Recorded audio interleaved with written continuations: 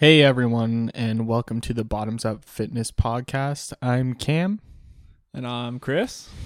and in this podcast, we're gonna do a lot of the digging into the fitness industry, so you don't have to. We'll be looking at a lot of peer-reviewed articles about random things, basically like keto diet, calorie deficits, a lot of things that are a big stigma in the fitness industry. What do you think would be good for other things to cover, Chris?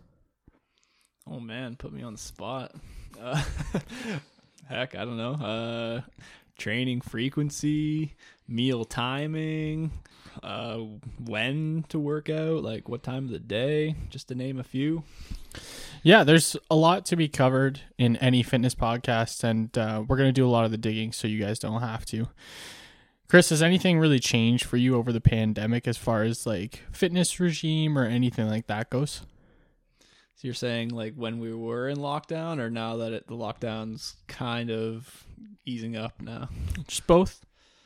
During the first lockdown, that was like we had better weather then, so I was actually doing a lot more cardio just to get out of the house. A lot of walking mostly. Right near the end of the first lockdown, I actually invested in a decent quality bike, so I was doing some biking, a little bit of running. And yeah, like my workouts, I would say changed a little bit. I was working with like very minimal equipment, so I think I was experimenting with more like not split training, so not necessarily full body, but like upper lower, just so I wasn't resistance training as many times per week. So I guess right now that I'm able to train back at a gym, not the gym that I work for, unfortunately, but yeah, I've gone back to like the split training, like push pull legs routine. Yeah, and just enjoying working with some barbells, dumbbells, and all the good equipment again. So do you find the push-pull legs is a little bit more effective than like a bro split? A bro split being chest, back, shoulders, legs, arms. Yeah, I definitely think a push-pull leg split is much more effective than a bro split. I find like splits in general just really depends on how frequently you can work out, which we can probably dive into that later. But honestly, I don't think bro splits are effective for like hardly anyone, because it almost requires you to work out at least 5 days a week, and that's not sustainable for very many people, I would say. Yeah, and I think a lot of the issues that people run into when they're doing bro splits is they put way too much volume onto their body.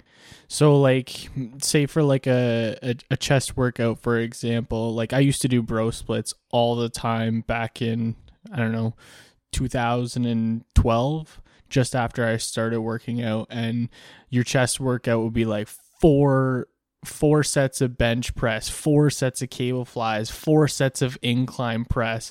You're already at 12 sets on one muscle group. So you're looking at a lot of volume. For some people, like your maximum recoverable volume is going to vary between person to person.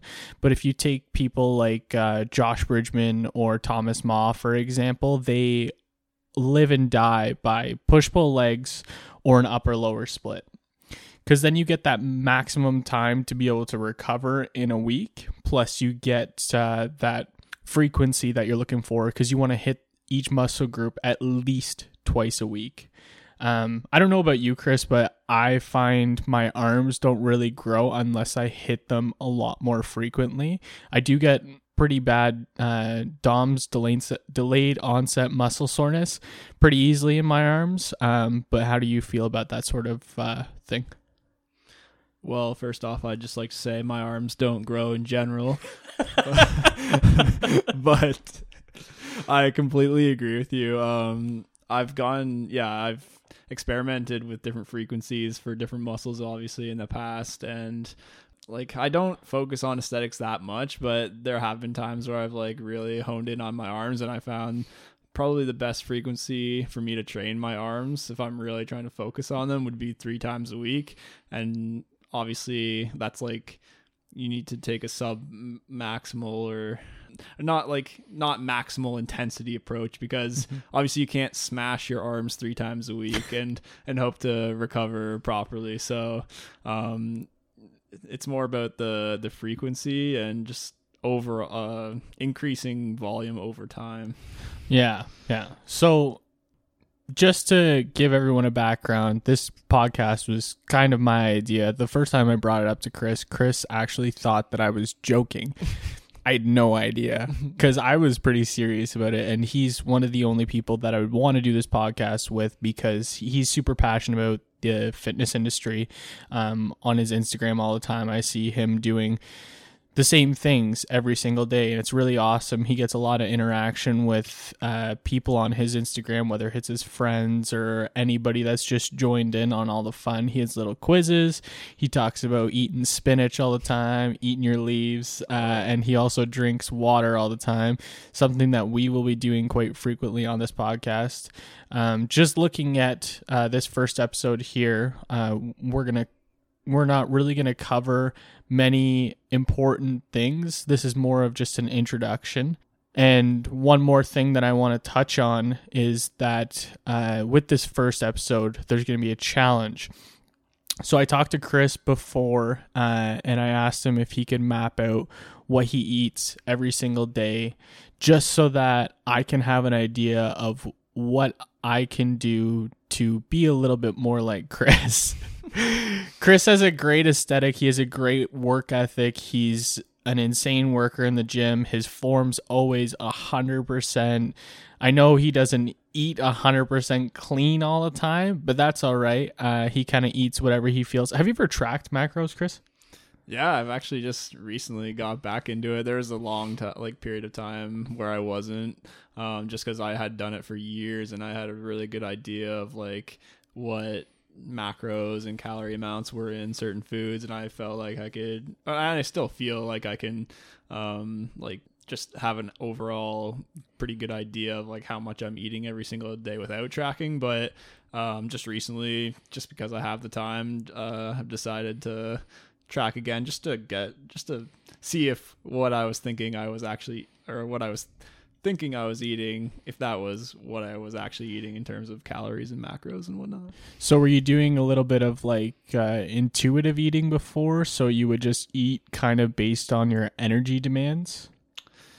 Yeah, like I would say it was pretty intuitive approach, and just like listening to my body and like my own hunger signals, with still mostly focusing on protein, because like I do think that's the most important macronutrient. So I wouldn't force myself to eat if I wasn't hungry, but like I think my philosophy is like anytime I sit down to eat a meal, I'm not really a snacker. I just mainly eat like meals throughout the day. That meal, I'm always thinking like, where's the protein coming from? So yeah, I would say, to answer your question, I would say it was like a very intuitive approach. Yeah. And I think a lot of people tend to do that sort of thing, but I myself find myself snacking a lot, but I think that's because I don't get enough sufficient protein. Tracking calories is definitely something that I'm going to do with this challenge.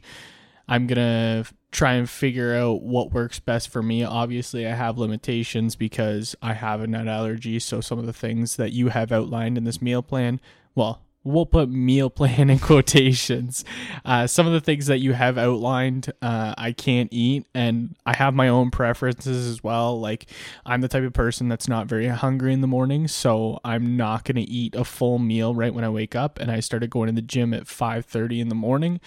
So I'm not going to eat a full meal before I go to the gym. It'll be something quick that I could eat or drink on the way to the gym. And then after that, I'll have most of my carbs for the day, which is something that I've coined once again from Josh Bridgman, Thomas Ma, and the Muscle Mentors, because of your body's demand for glycogen, fast-acting carbohydrates. So we'll dive into that in another episode.